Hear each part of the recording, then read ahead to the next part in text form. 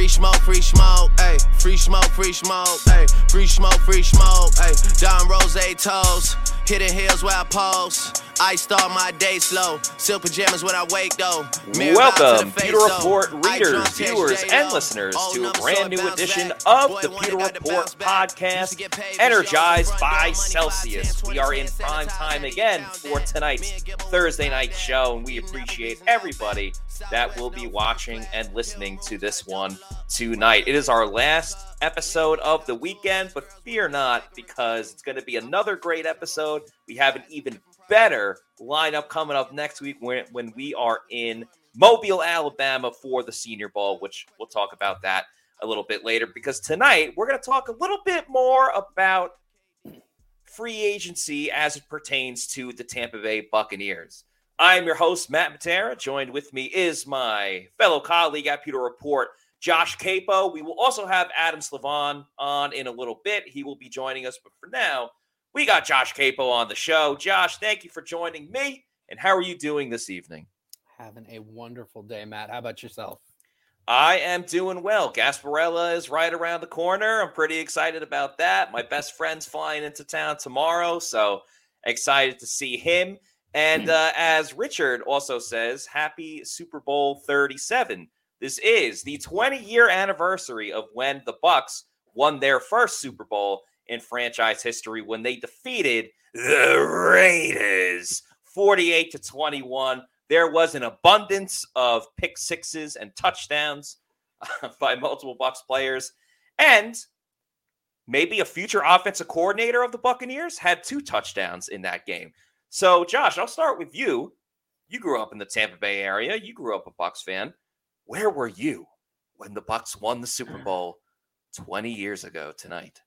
I was watching at my grandmother's house. So we had a big watch party for the whole family.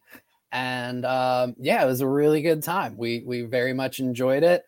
Obviously, it got, there weren't many tense moments, I would say. Yeah. For the game. It was a lot of smiles for the entire one. You had mentioned real quick a potential offensive coordinator on that staff. I will say that somebody on that team also may have a child who could be a fit for the Bucs that we'll get to see at the Senior Bowl next week. Yes. We can get into that. We can get into that article as well that you put up on pewterreport.com earlier today. If there's anything that the Bucs do right, it's winning Super Bowls convincingly. Like both years that they won, no stress at all whatsoever. And another thing that's pretty stress-free is when we have Adam Slavon on the show. Adam, thank you for joining us, man. How are you? I'm doing well. How are both of you guys doing? Adam, where were you when the Bucs won their first Super Bowl? Man, I was 1 year old. Okay, where were you when the Bucs won in 2020? Or 2021, technically. I was down in Tampa. I remember watching it with family. Didn't do anything too crazy, but fair enough. It's funny where we all were in our lives at that time. I was still in elementary school, and funny enough, I was on a flag football team that year, and we were the Raiders, and we won our championship that year. So you would have thought going into the game, just an unbiased fan, growing up in New York, watching it there, that I would have rooted for the Raiders given my flag football allegiancy. But no, I was rooting for the Bucs in that game. And then lo and behold, years later, I went to school in Tampa, and now I cover the Bucs for pewterreport.com. So not exactly your fairy tale story by any means, but just a little fun fact for everybody on this Thursday night. So we got a lot of Bucs free agency discussions to get into. We saw earlier in the week, Scott and I gave our opinions specifically on Levante David and some of the bigger names, Jamel Dean, Sean Murphy-Bunting, Mike Edwards, guys like that. But there was a lot of names that we either didn't get to or we kind of rushed through because we were getting towards the end of the show. And I want each player to really get their due diligence. And, there was a report earlier last week. It might have been Dov Kleinman because he's on top of everything. And it was about that the Bucs are expected to not bring back some of the veteran guys that were on the team this season. A lot of one-year prove-it deals. I think most notably, maybe this one wasn't a prove-it deal because he has longstanding stature in this league. But Julio Jones obviously was the big name that I believe was on that list. Logan Ryan was another one, veteran player, been on the team for a long time. So, Josh, I'll start with you. Just your overall thoughts of this, for lack of a better term, aging veteran group of free agents that will play for the Bucs this season, might not be here next year when they play. Would you bring back someone like Julio Jones? What about Logan Ryan? Just your overall viewpoint of the Bucs as they tread into waters that they aren't very familiar with in recent years. Yeah, so the Bucs had the fourth oldest roster, if you go by using mean or average in the NFL. They averaged the average age was 27 years, 4 months, somewhere around there. And it makes sense that they would move on from some of these veterans, right? Many of these guys had some type of injury history coming in, and the Bucs took a chance that they could potentially help mitigate that this year by limiting snaps, and it just didn't work. Julio Jones was injured throughout much of the year.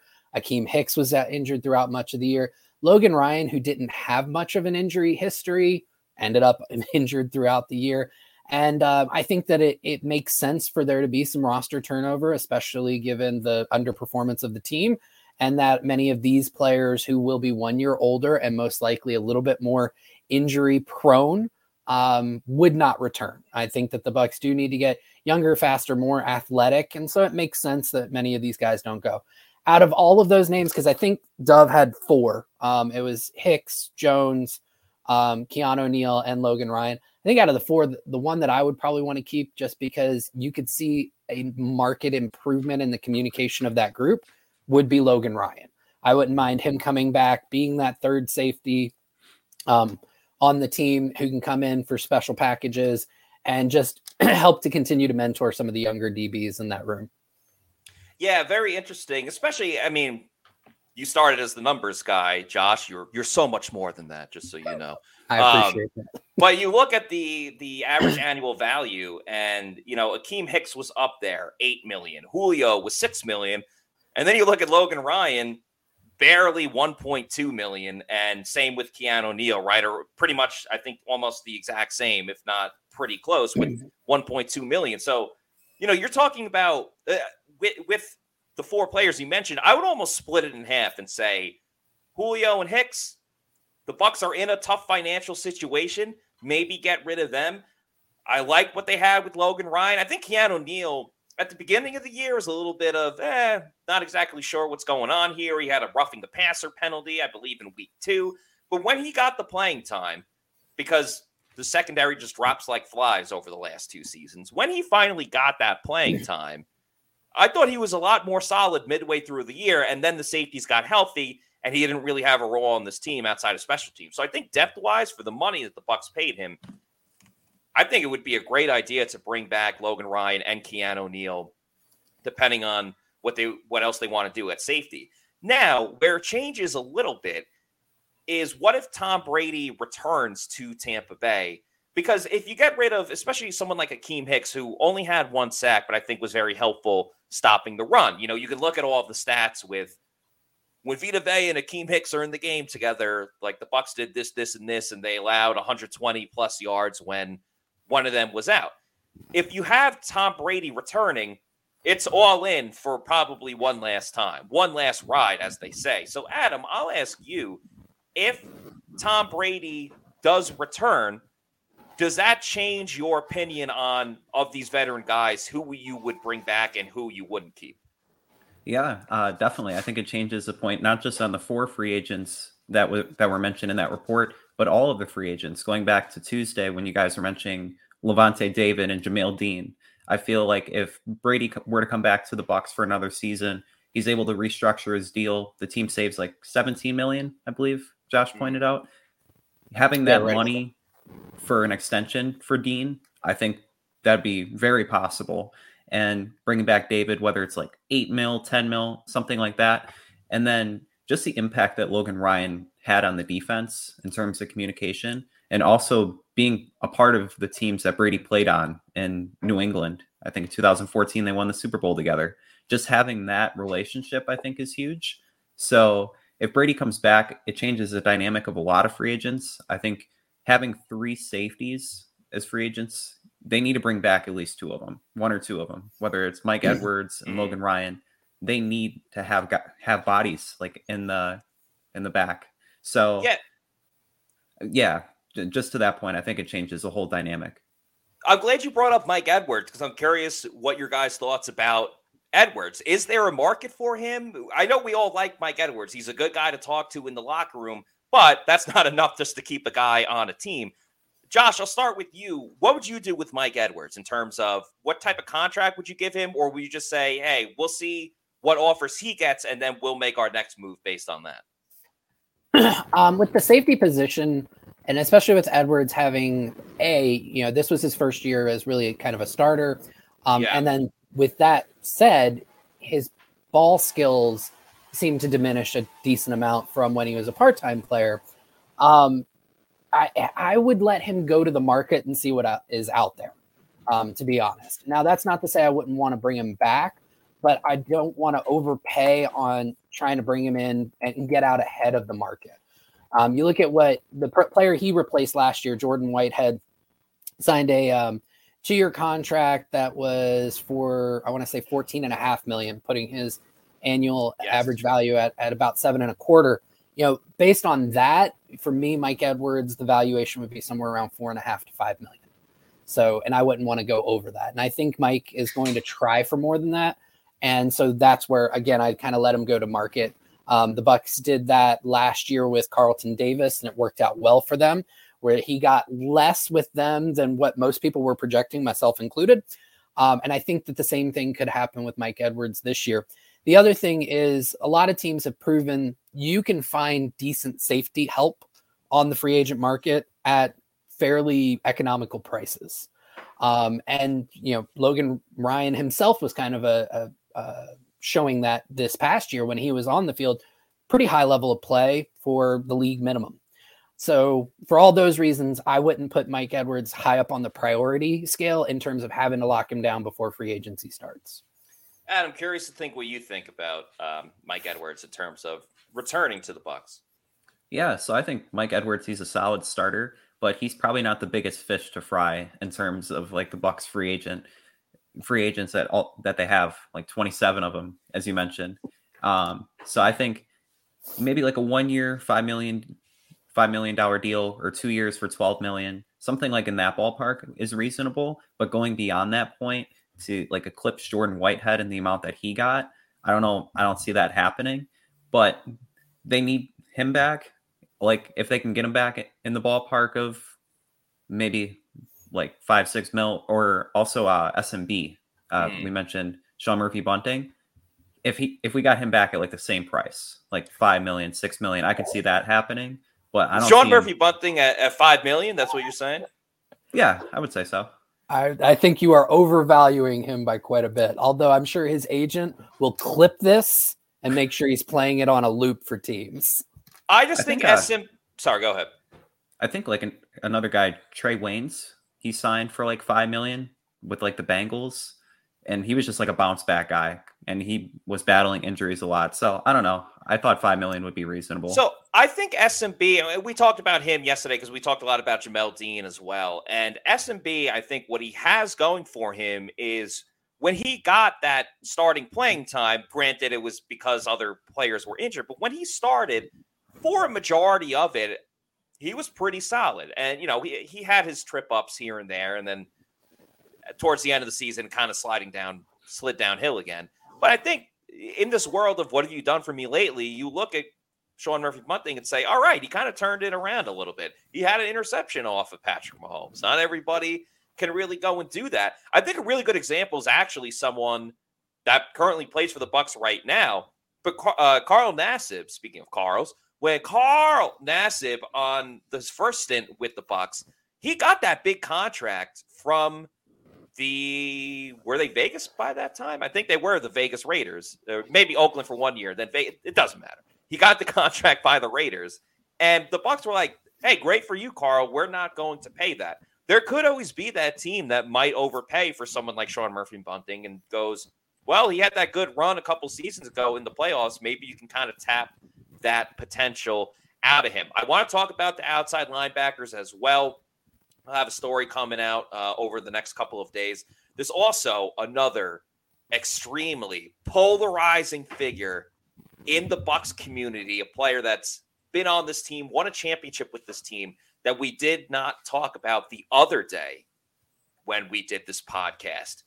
Who am I talking about, you ask? Find out after I tell you guys about the newest Celsius energy drink, the Fantasy Vibe. It is absolutely fantastic. We love that Celsius is coming out with new flavors. You know they already have a ton, but make sure you go to your local bodega and get the Fantasy Vibe. Also, the sparkling lemon lime.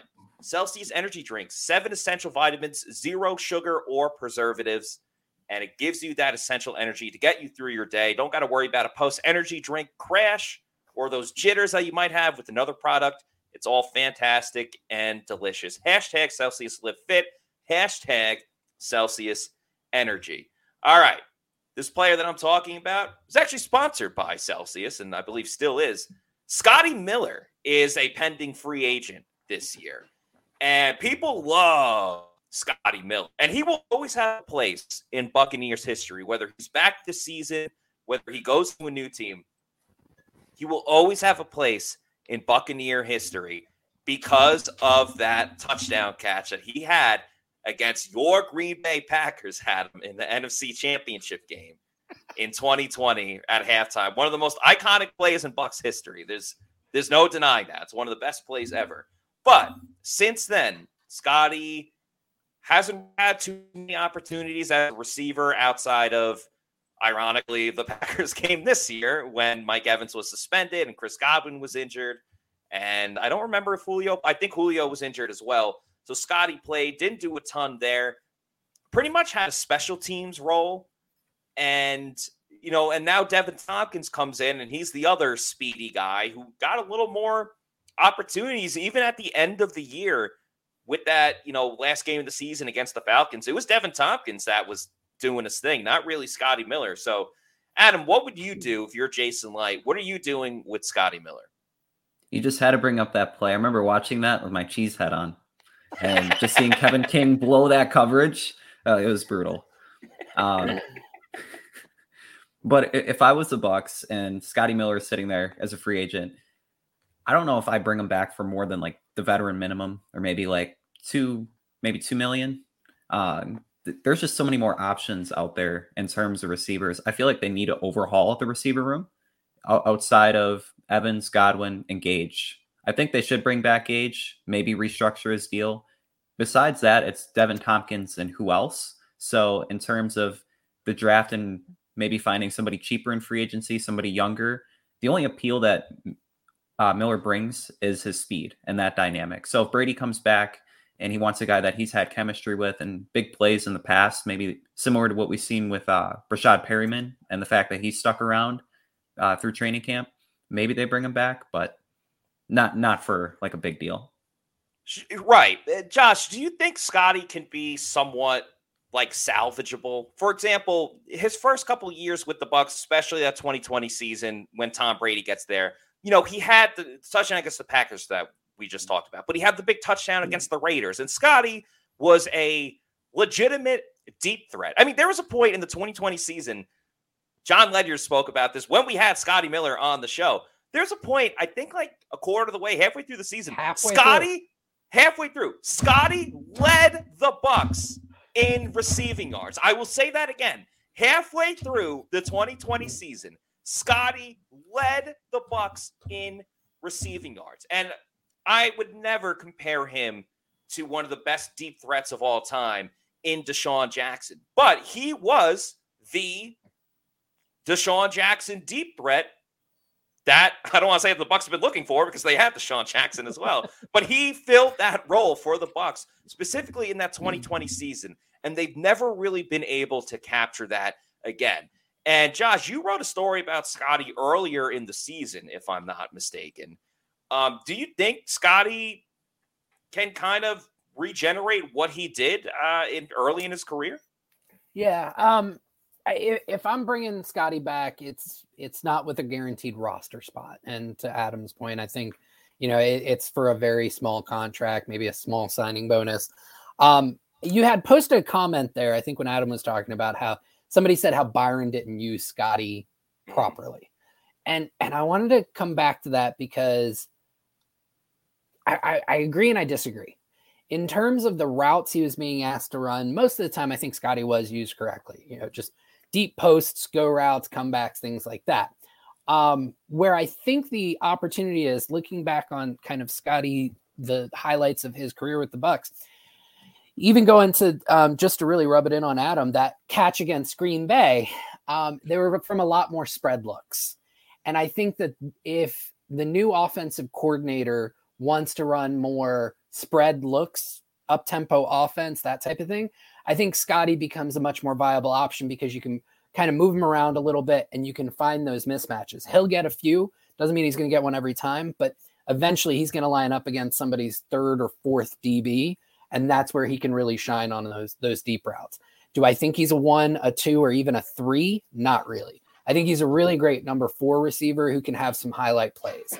And if you're bringing him back with that kind of mindset and for that kind of cost, yeah, it's fine. He's good depth for a receiving room. I'm with you there. I think you guys both said it very well, that Scotty should get an invite to the team next season, but he's going to have to earn his way during training camp if he wants to get a spot on this year's roster. And I do think, as you said, Adam, the wide receiver room pretty much needs an overhaul. You're going to have Mike and Chris, but just in terms of speed, they need more speed. They have a need for speed. And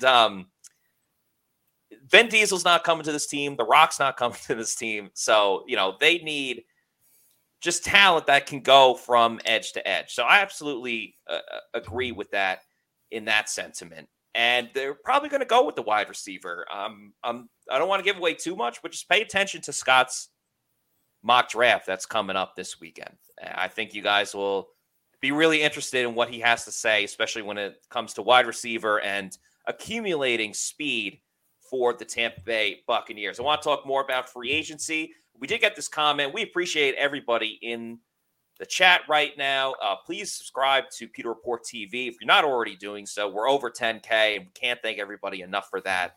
And now we're on the road to 11K. And we couldn't do it without you guys with also great comments. So Bucks Basement says, are you guys going to talk about the Jeff Darlington report? I think it's basically what Scott said. It makes me think Brady is coming back. Also, Gronk said Brady would pick the Bucks. I didn't see the part about Gronk. I did see the video from Jeff Darlington. It was very good. It was like dramatic. It was a 3-minute video about how do you put the fire out when you're the one that has to extinguish it?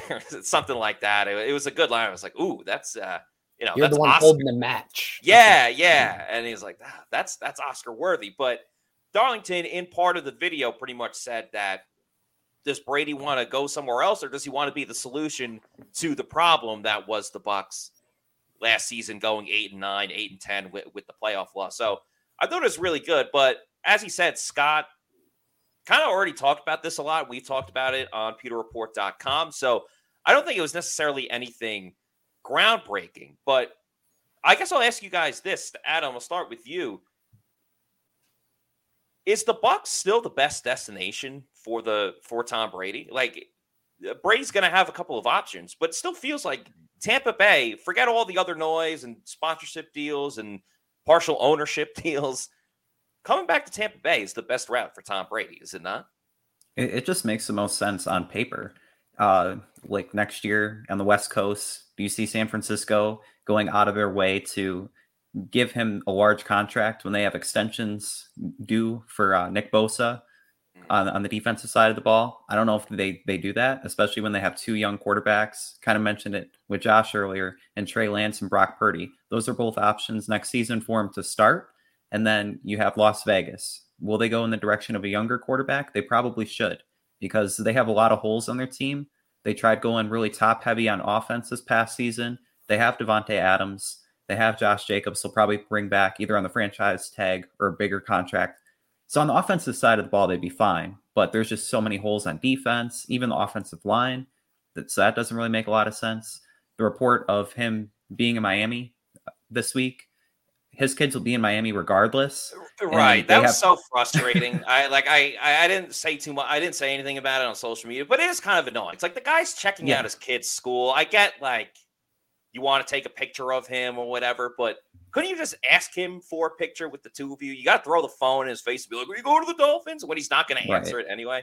I don't know. That's just kind of annoying.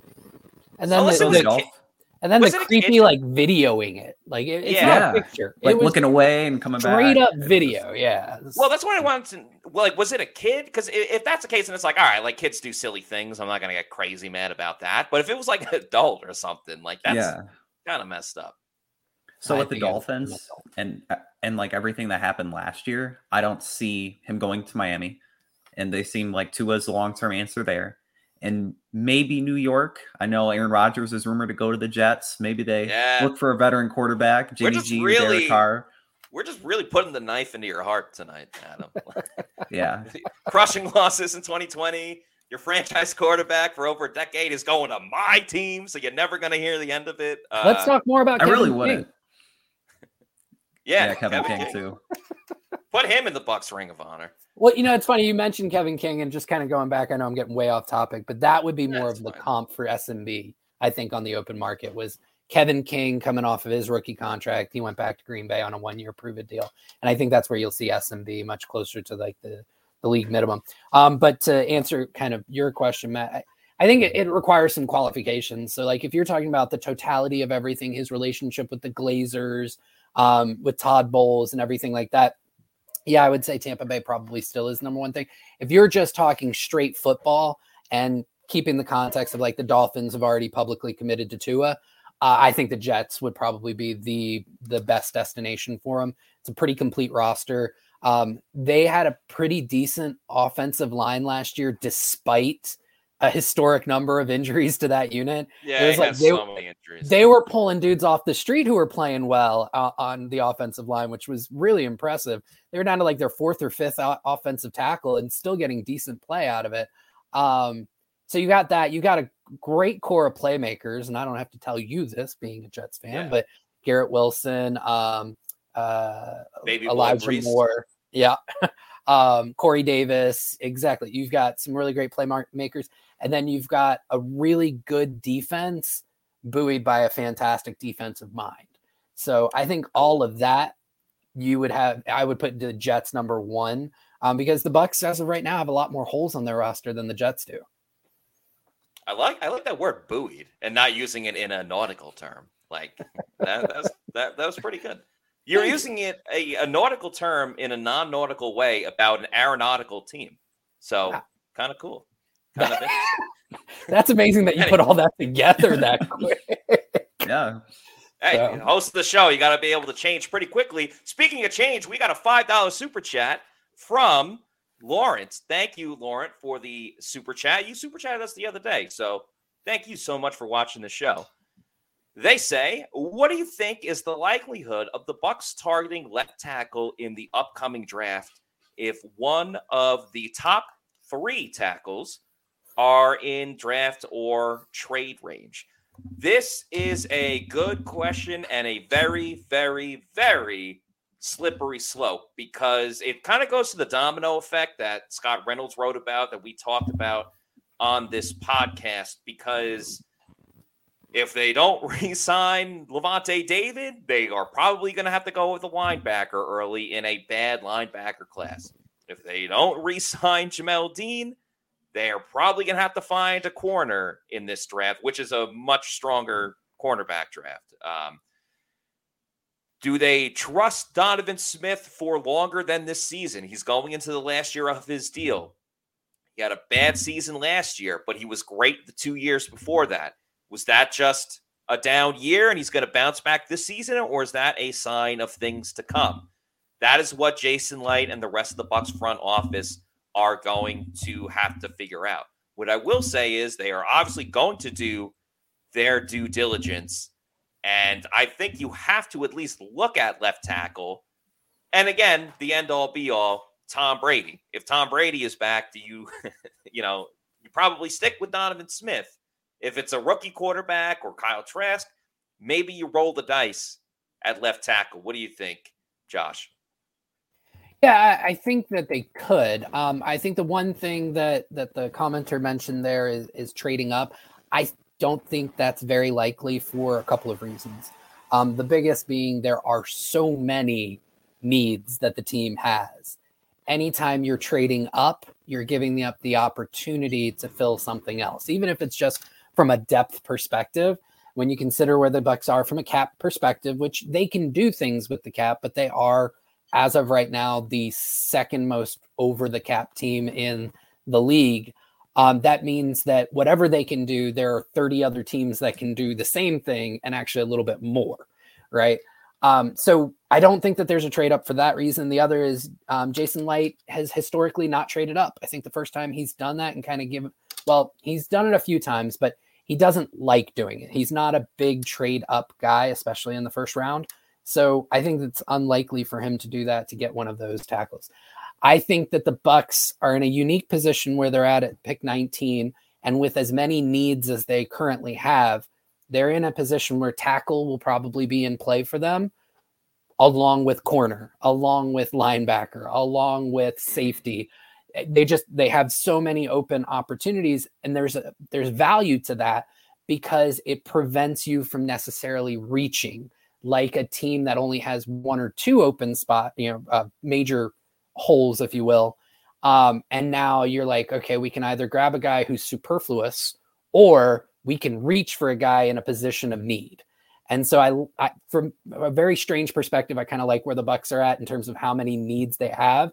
It's going to prevent them from necessarily reaching for somebody that maybe isn't somebody who should go at pick 19. Adam, I love Josh's vocabulary. I was about to say another SAT word with superfluous. Yeah. There was one word, I hate the freaking word fathom because that was the buzzword of like, this is an SAT word. It just means think.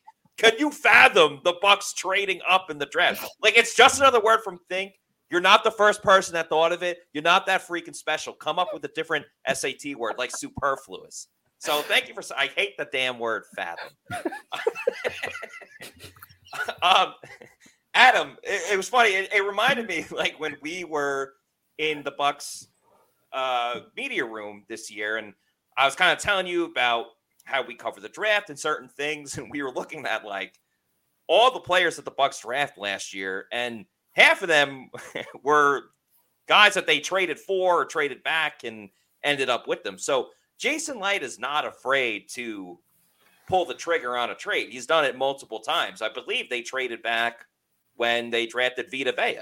And so they've definitely done it before. Logan Hall this year, they didn't have a first-round pick. He was the first pick of the second round. So I'm sure the Bucs will listen to deals. And remember, they traded up one spot to get Tristan Wirfs. They moved up one spot, but damn, it was worth it. I'm not even going to go with a pun saying, was it worth it? It was. I'm not going to go there.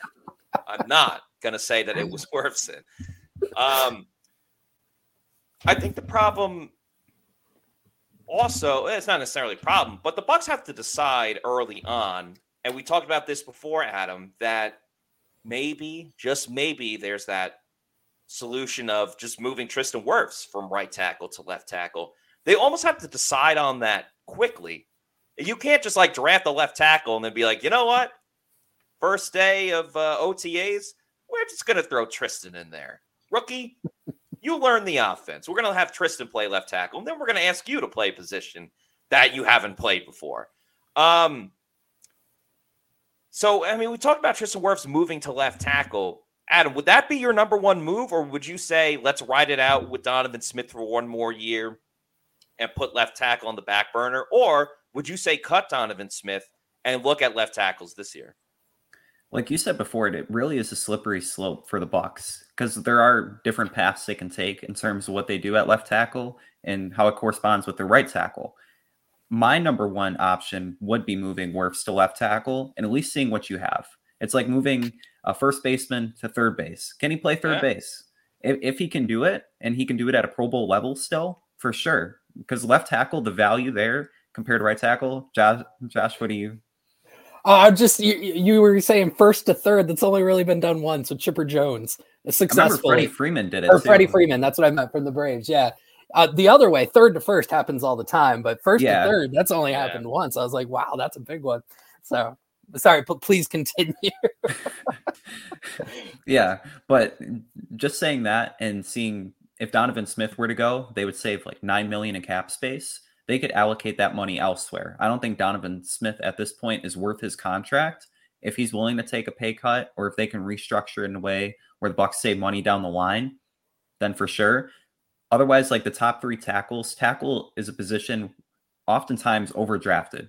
They reach, like there's guys that are mocked 50 and they get drafted 15 just because of the need and how much value it has in football. So for the Bucks, I don't think they're going to trade up for a guy with the mid-round spots that they would be trading. They got a lot of depth in like the 4th round this year. They had Cade Otton, Rachaad White, and MVP Jay Camarda. They were all mid to late round picks. So for them to give up those assets to acquire like a tackle when there's so many more needs, we can kind of dive into the cornerback position. You did a great report on Kyu Blu Kelly, is it? Mm-hmm. Yep. And there's so many cornerbacks with length that the Bucks could target. So I see him going that direction. Let's talk about that soon. We also have a super chat to get to. You know, you talked about baseball players can move positions in their own sport. NFL players can move positions in their own sport, but can they bowl? The only way to find that out is if they go to Pin Chasers. There are multiple locations. You see East Pasco, Zephyr Hills, Midtown, and Veterans. It's a great night out with friends and family. The food's very underrated.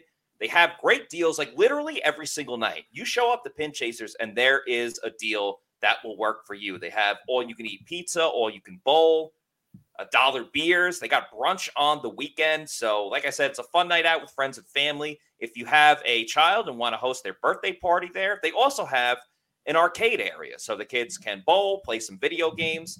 For the parents that are waiting there, they also have a bar with full stocked beer, liquor, and wine. So like I said, something there for everybody. Go to pinchasers.net to reserve a lane or book a party if you want to have a corporate outing there as well.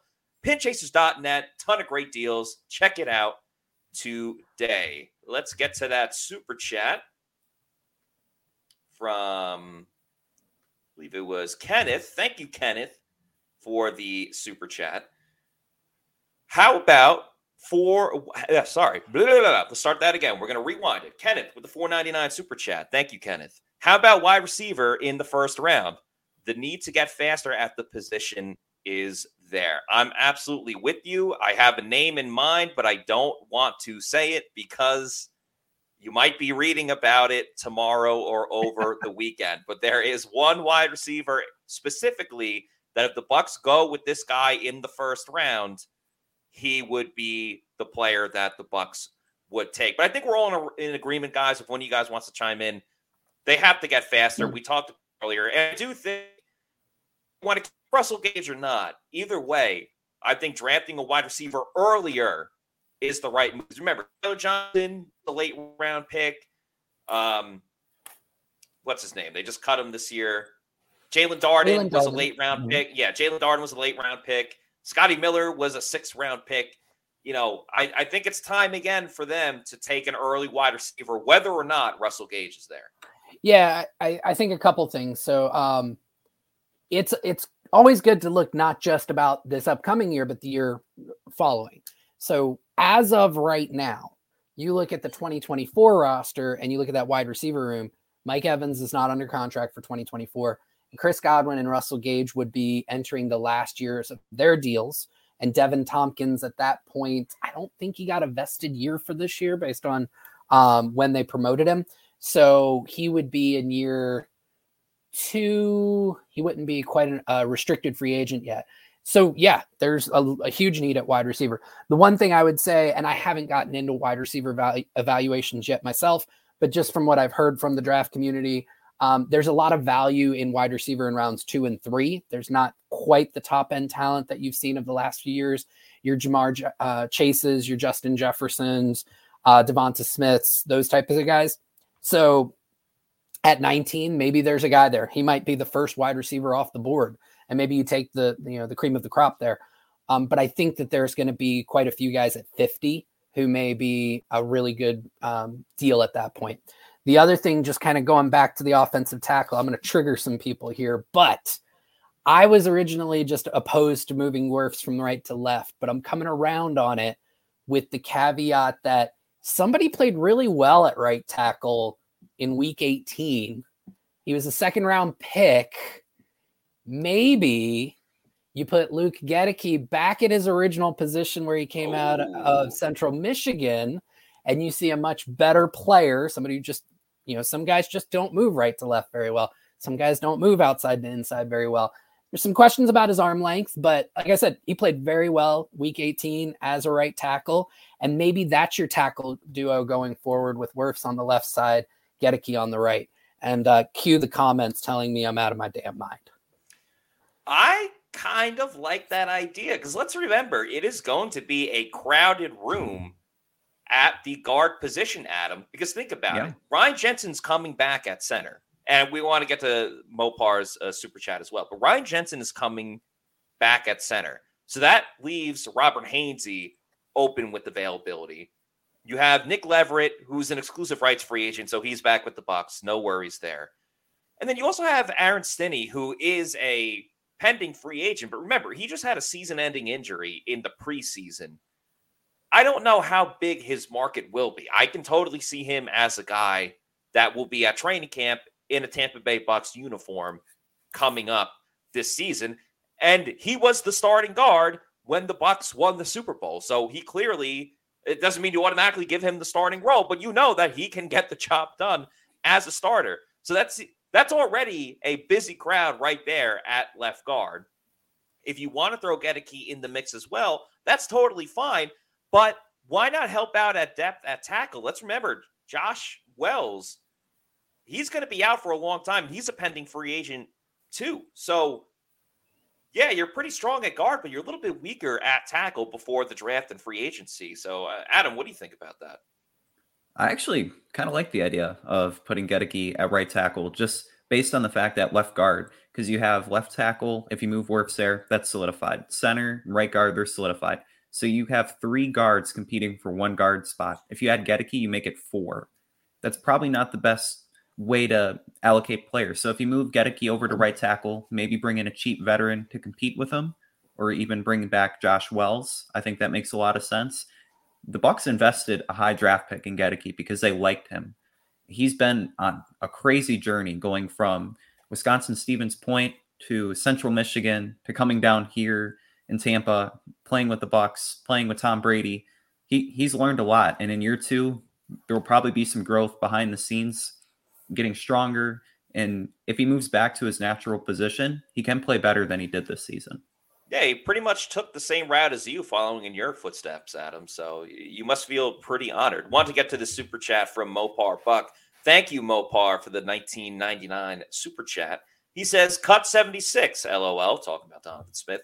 Save money, move Wirfs, but this needs to be dedicated trenches, O-line / D-line, maybe a special team punt return specialist late rounds, but Jason Light has to hit with this draft. Does it have to be completely dedicated to offensive and defensive line?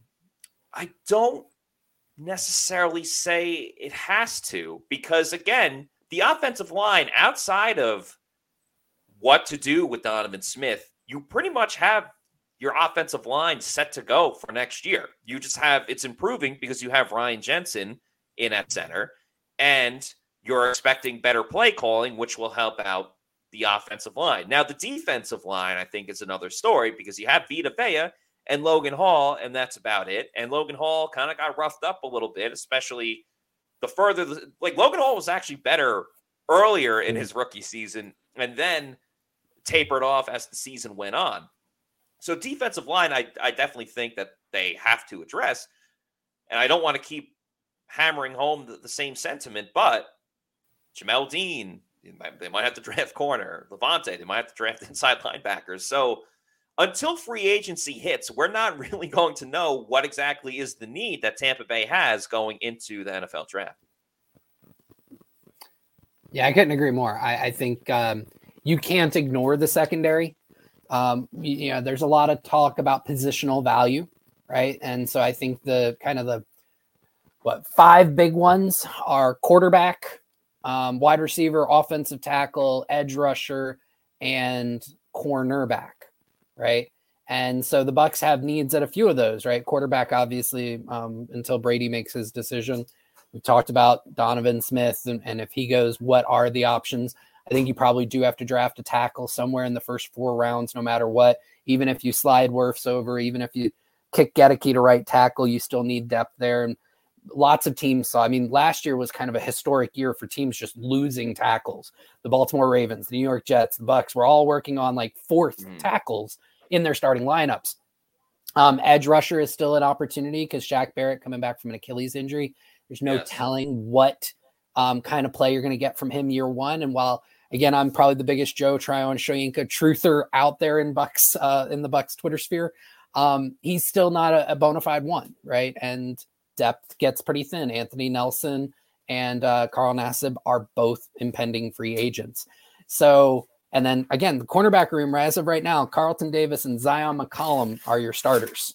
So that's a lot of holes across the roster for you to say, we're just going to invest in these 2 rooms, especially one room that's actually got a decent amount of depth. So I would be in favor of more spreading the chips across and hitting some of the more high value positions. I want to expand a little bit further about outside linebacker and something specific Todd Bowles had to say about the pass rush, specifically at outside linebacker, when he had his last press conference once the season was done. But first, let's talk a little bit about Underdog Fantasy. Obviously, you can do it with football, but don't just limit yourself to football. You can also do it for the UFC, basketball, baseball season when baseball comes back, the NHL, which is going on right now, and golf. So a number of different sports you can get into. It's obviously so much fun when you get some action in on the NFL. It's the easiest way to do that with Underdog Fantasy and their pick'em games and their rivals games. So easy action with Underdog, their pick'em and rival. You just pick an over-under on your favorite or least favorite player stats. You win up to 20 times your money in a single night. Underdog keeps it super simple with their easy-to-use website and mobile apps. Pick between 2 and 5 players to fill out your pick'em slip, get every pick right, and take home some cold, hard cash. Use the promo code PEWTER, that's PEWTER. Get your first deposit doubled up to $100 by Underdog Fantasy. Even if you learn from Plant City Math, you know that is a heck of a deal. So one more time, use that promo code PEWTER and get your first deposit doubled up to $100. Underdog Fantasy. So Todd Bowles had some things to say about the pass rush. And I'm paraphrasing most of it, but he said it was good, but it wasn't great. It wasn't good enough. And he said their numbers were around the same as they were the past couple of seasons, but there was a number of guys getting different sacks. And it was pretty much Todd Bowles' way of saying, I had to dial up exotic blitzes and schemes, and that's how we got to that sack total. It wasn't really, the 4-man pass rush getting after the quarterback. So I looked it up. In 2020, the year the Bucs won the Super Bowl, they had 48 sacks. The leader that year was JPP with 9, and Shaq Barrett was right behind him with 8. In 2021, they had 47 sacks, so right on pace, 1 less. Shaq Barrett led the team with 10 sacks. Then you look at this season, they had 45 sacks, and they were tied for 7th in the league with the 45 sacks. So they got to the quarterback. All right, they're within the top 10. Now the leader in sacks for the Bucs for that season was Vita Vea with 6.5, and that's another thing that Todd Bowles said was, when your nose tackle is leading your team in sacks, that's probably not a good sign.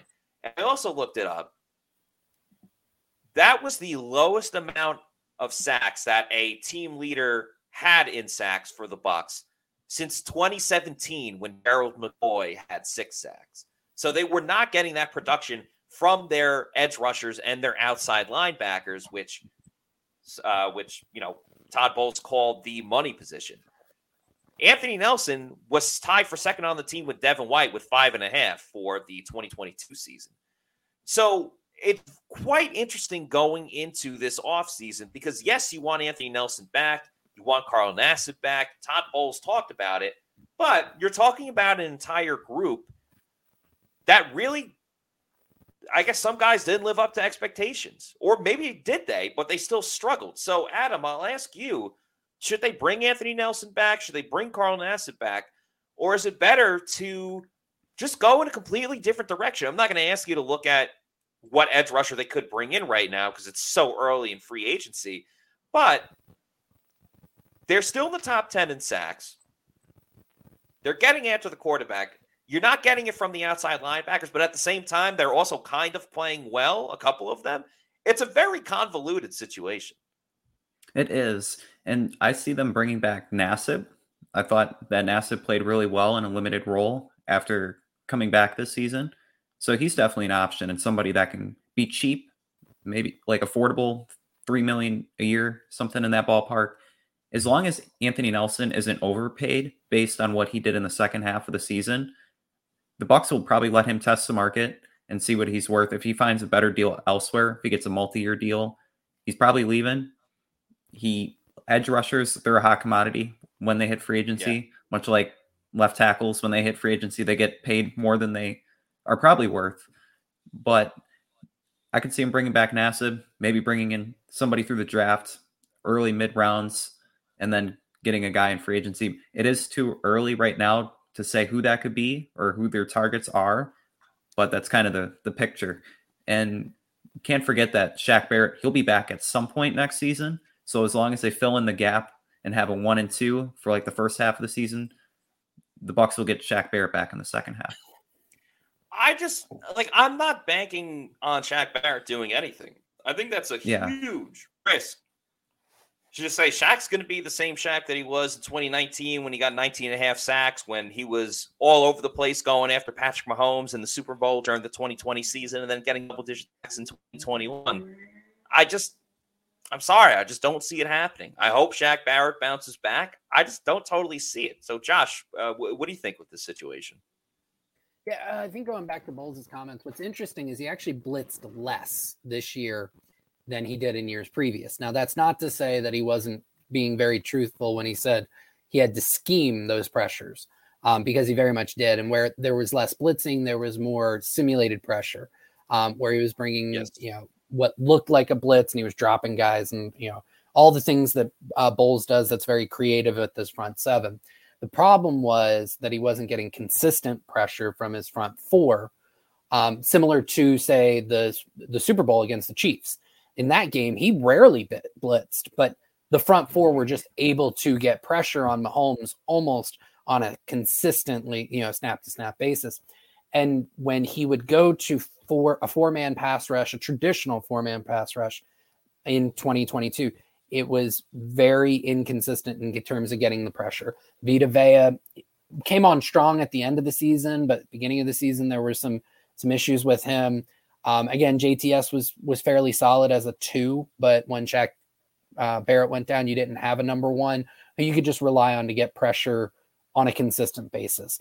They do need to invest in their pass rush, and I would say both in terms of on the edge at the outside linebacker position, as well as the interior. Nacho, Will Golston, Akeem Hicks, all of those guys, solid run stuffers. Deidrin Senat, right? All of those guys, but none of them were giving anything close to a decent amount of pressure up the middle in a quarterback space. Vito was solid and will continue to, I project to be continue to be solid. But you've got to get somebody next to him who you can count on, and you've got to bolster the depth on the edge. Absolutely. They are going to need a lot of help right there. Hey, earlier in the show, you heard me talk about the fantasy vibe, the newest drink from Celsius. Let's not forget about the Arctic vibe, peach, and tropical vibes, and all the other flavors that Celsius has to offer. Arctic vibe, I think, probably can get. But make sure you check it out. All the different flavors that they have, as you see, the sparkling wild berry, sparkling watermelon, cucumber lime. So a lot of awesome flavors. Like I said, Arctic 5 probably my favorite out of all of them. If you want to know where to get a Celsius energy drink, punch in your address on the store locator on the Celsius website, and it will let you know where you could find one at your local Walmart, Target, convenience store, gas station, King Cullen, Walbaum's, places like that, and your local bodega. And once you keep going to your bodega and you're like, I love you, bodega, I love going there, picking up all my fancy treats, all my snacks and all that good stuff, and I love Celsius so much, I need more of it. That's when you go to Amazon, click on the subscribe and save, and you will start getting it in bulk. Get the Arctic or Peach or Tropical, or get the Variety Pack, because variety is the spice of life, and you have it sent to your place of residence every week, month, quarterly, whenever you want it. Just make sure you're drinking Celsius Energy Drinks, the official sponsor of the Pewter Report podcast. Before we wrap up the show today, let's talk real quickly about Jamel Dean. And Josh, I want to hear about your prized prospect that we will be seeing at the Senior Bowl and in draft coverage coming up. So I guess starting with Dean, I am in favor of bringing him back. I think that he should be beyond Tom Brady, priority number one in terms of their free agency priorities. He played better than Carlton Davis last year, and that's not to say that Davis played bad. Just Dean was on another level. I would have said a top 10 corner in the entire NFL was the level of play. And that contract's going to be very similar to what Davis signed for this past year. Dean's going to have less of a track record than Davis did, but a better platform year, but a slightly less of a draft status, as he was a third rounder where Carlton Davis was a second rounder. And as much as it shouldn't play into second contracts, draft status still does play into second contracts. So he should get about what Davis did last year. And I'm in favor of it. But if the Bucs decide they want to try and save money and they don't re-sign Dean, one of the players that's kind of jumped out at me as I've gone through some defensive backs and prep for the Senior Bowl is Kyu Blu Kelly. And he's a cornerback out of Stanford, 6'1", I want to say around 190, 200 pounds. And you're talking about a guy who profiles a lot like Jamel Dean. Watching his tape, he's amazing in press man coverage, very physical. He's got a strong punch at the line of scrimmage. He'll knock guys off their routes. He loves to leverage the inside and push guys to the outside. Long speed to stick with dudes on vertical routes, very sticky in coverage. But when he gets into zone coverage, you can see he's not as comfortable there. A little less instinctive, more reactive.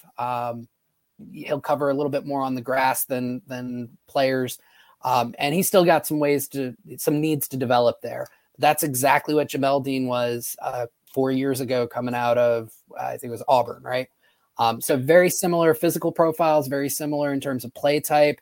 And the cool thing about Kelly is he's an alumnus, if you will, of the Bucs. His dad played for the Bucs from 98 to, I want to say 07, 10 years. Over 20 interceptions with the Bucs in his career. He's a part of that vaunted 2002, 2003 Super Bowl defense. And you've seen a lot of corners and defensive backs over the last few years who were sons of good NFL corners and defensive backs who have made a very quick transition. The Bucs saw it with Antoine Winfield Jr., J.C. Horn, Patrick Surtain, Asante Samuel, a lot of these guys. And you hope that Kelly, you'll see the same thing. And I think he could do well with the Bucs. Adam, your thoughts on Jamel Dean? Yeah, Jamel Dean, he's a crucial free agent for the Bucs. Arguably, you said number one priority. I would say number two behind Brady. But if they don't bring him back, you have Carlton Davis and Zion McCollum. In the draft, you're probably looking at getting two guys to try to fill up the cornerback room. Even if you bring back Dean, I can see that as a possibility. But just having both outside corners like solidified and Davis and Dean for the next couple of years, that's a huge check mark off the list of team needs. because teams look for that for years, and often they can't find corners that can fill those spots as well as they did last season. And for the years to come, for the next 3-4 years, that would be huge. And with the salary cap rising in the next couple of years, I don't think it would be a huge obstacle for them to make it happen. So Jamel Dean, he's a crucial free agent and definitely near the top of their list. Without question, he's one of the most important free agents or pending free agents that the Bucs have coming up this offseason. We do have a super chat from Twisted TZ. Thank you for the $5 super chat. He followed up with a question. He wanted to ask Gardner Minshew, Jimmy G, or trade for Trey Lance if Brady doesn't return. I would be curious, depending on what the draft capital was for Trey Lance. I'd be curious just to kick the tires on that. If not, if you don't want to give up any, draft picks, anything like that, and you still think you can win, I would say Jimmy G. He does have a winning track record, whether you like it or not. They usually win not because of him, but he's able to keep the ship afloat. And, Jimmy worked with talented players on San Francisco, Debo, Kittle. Now he'd be working with Mike Evans and Chris Godwin. It'd kind of be like having Blaine Gabbert as your starting quarterback. So I would go in the order of Trey Lance, Jimmy G, and then Gardner. But curious what you guys think. Adam, we'll start with you. Minshew mania, though, just having his mustache, that Uncle He's Rico awesome. kind of vibe. I like him, especially if they were to bring in Brian Johnson.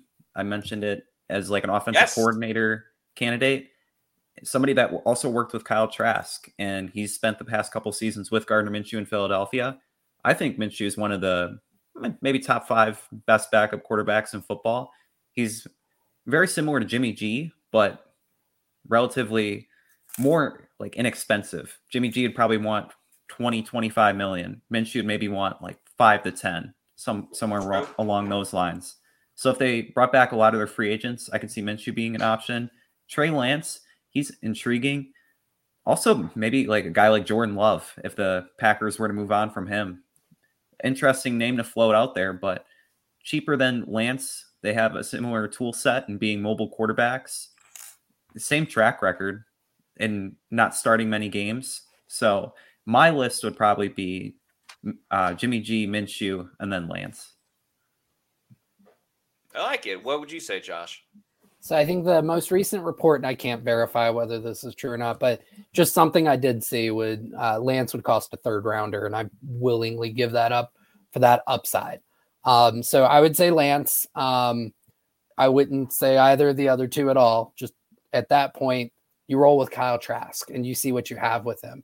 And if it's not good, okay, you're picking in the top 10 the following year. You've reset your salary cap. You still have a strong core of players. And this could be a very quick kind of, what do they say in baseball? We're not rebuilding, we're reloading, right? Yeah. And you can Bruce Arians says that a lot too. Yeah. You could do that pretty quickly. So for me, if Lance is available for a 3rd or something similar to that, absolutely, let's bet on the upside. This is a guy who has the tools that, somebody went up to the top 5 to get, and he hasn't disproven it. He just hasn't been available. That's the thing. Adam, I like one of the options you kind of threw out there unprompted, which was, Jordan Love would be somebody. I think probably the draft capital for him would be even lower than Lance, given that he's coming up on, I want to say, the last year of his original deal. Yep. And there's just not a lot of tape out there on him. I think Green Bay is probably holding on to Love because it's looking more and more likely like Rodgers is going to go. But if he were available, I'd be interested in a Jordan Love. So I guess for me, it'd be Lance, Love, and then Trask. And you just kind of start moving towards the future if you don't get Brady back. Right. It's like, well, you have Kyle Trask on the team. You might as well use him in that type of situation. And I've seen a lot of people down on Trask, and he was playing with dentists. Like you've got a little bit of tape on him from the second half of the Atlanta game. But other than that, I mean, everything you've seen is with him with 3rd stringers in training camp. And you can't evaluate a guy with that talent around him. You've got to give him an opportunity, especially based on the draft capital they've given up, to see what you got with him. As we wrap up the show, just the last bit of news about the Bucs. Just announced that they have finished their interview with Jim Bob Cooter. So they have officially interviewed, I want to say Cliff Kingsbury, but it's Clint Kubiak. They have finished their interview with Clint Kubiak, with former Bucs Super Bowl champion Keenan McCardell, and now Jim Bob Cooter. So they have 3 candidates in the books, probably more to come, and there will be plenty to talk about in the offseason as those stories keep rolling out. In the meantime, keep on the lookout, ladies and gentlemen, because we're going to the Senior Bowl on Monday. That's right.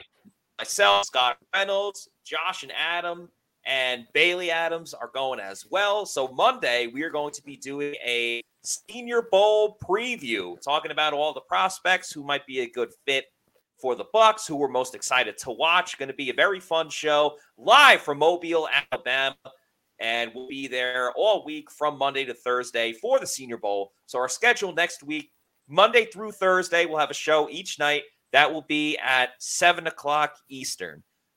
Then Thursday, we're driving back to Tampa, or in your case, Josh, Georgia. And then we will do a Senior Bowl recap show on Friday at 4 p.m. So Monday through Wednesday at 7, and then Friday at 4 o'clock. Very excited for it. No one does draft coverage of the Bucs like PewterReport.com. So it's going to be a great time and a lot of fun. So you guys should join us in the chats as well when we return for that. So in the meantime, for Josh, for Adam, I'm Matt saying thanks everybody for watching. Have a great Gasparilla. Have a lot of fun. And we will see you on Monday for another edition of the Pewter Report podcast. Peace out. Enjoy your weekend. Have fun. Be safe, but have an awesome time. Out.